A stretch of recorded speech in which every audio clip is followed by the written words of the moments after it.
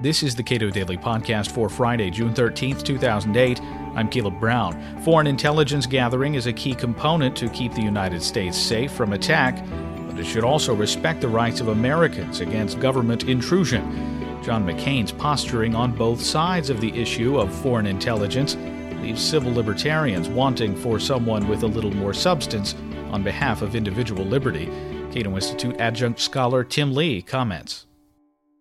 In 2005, John McCain said he was very iffy on this issue of giving telecoms immunity as part of reform of FISA, and said that we should be very careful about how it goes forward. We, at the very least, should do a lot of hand-wringing over it if it does pass. But in 2008, he voted for giving telecoms immunity without any of the things that he thought ought to be included. That's right. He seems to have been sort of saying one thing and doing another.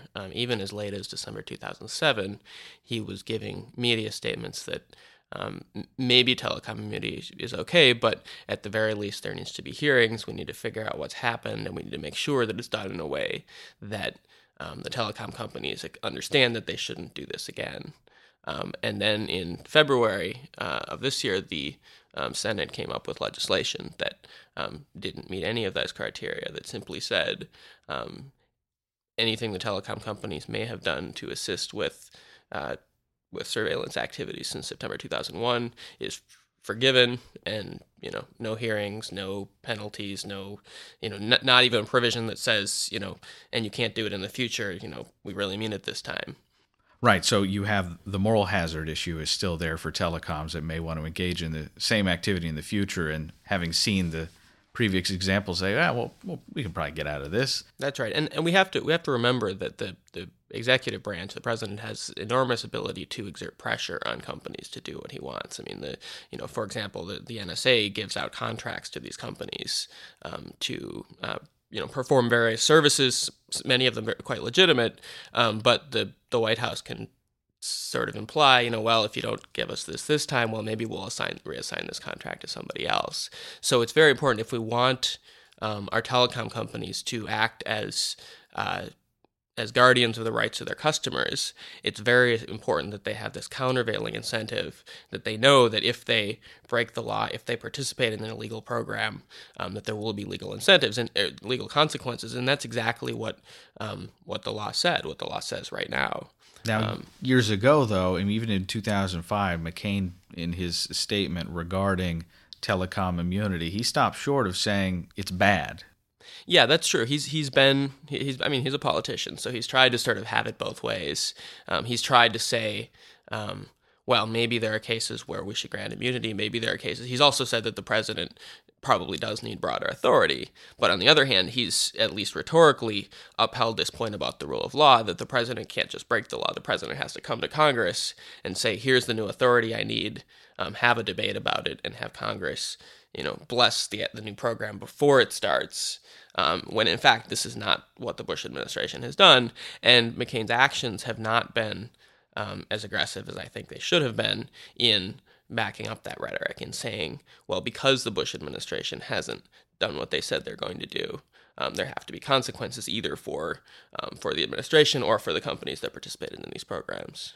The obvious difference between 2005 McCain and 2008 McCain is that he's now officially a candidate for president.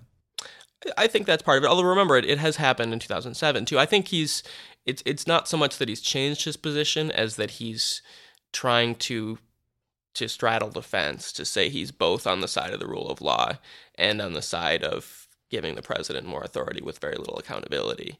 And he's hoping, I guess, that people aren't paying attention, that they will hear his rhetoric, that the civil libertarians will hear his rhetoric and be mollified by that, whereas the partisans for executive power will see his actions and be happy with that. And the problem is that his words and his actions are not really consistent. Declan McCullough on his blog at CNET raises this question. Beyond wiretapping, that touches on topics such as John Yu's so-called torture memos, the applicability of the Geneva Convention to detainees, Bush's signing statements, and military commissions, because essentially has sort of questioned the Bush administration policy on one area and then went ahead and voted to allow that policy to continue. And that's suggesting right. It raises questions in other areas of civil liberties. As Republicans go, John McCain has been rhetorically better than most in terms of the principle of the rule of law, the principle that the president is accountable to the law and that the president can't ignore the law and do what he wants. But when push comes to shove, he has tended to not back up those words with strong actions. He's, in the case of the torture memos, or the torture legislation, he initially took a very hard line, but then participated in a compromise that essentially, allowed, gave Congress's blessing to some of the torture that has been going on. And so you see this again and again, and it's not that surprising because remember that there's a reasonable chance that in a few months John McCain will be president, and, while he probably has some attachment to the rule of law, he is going to be president, and he probably doesn't want to be overly constrained by laws. If he decides that he wants to do something, he presumably it's more convenient if he doesn't have to be tied down by this sort of thing.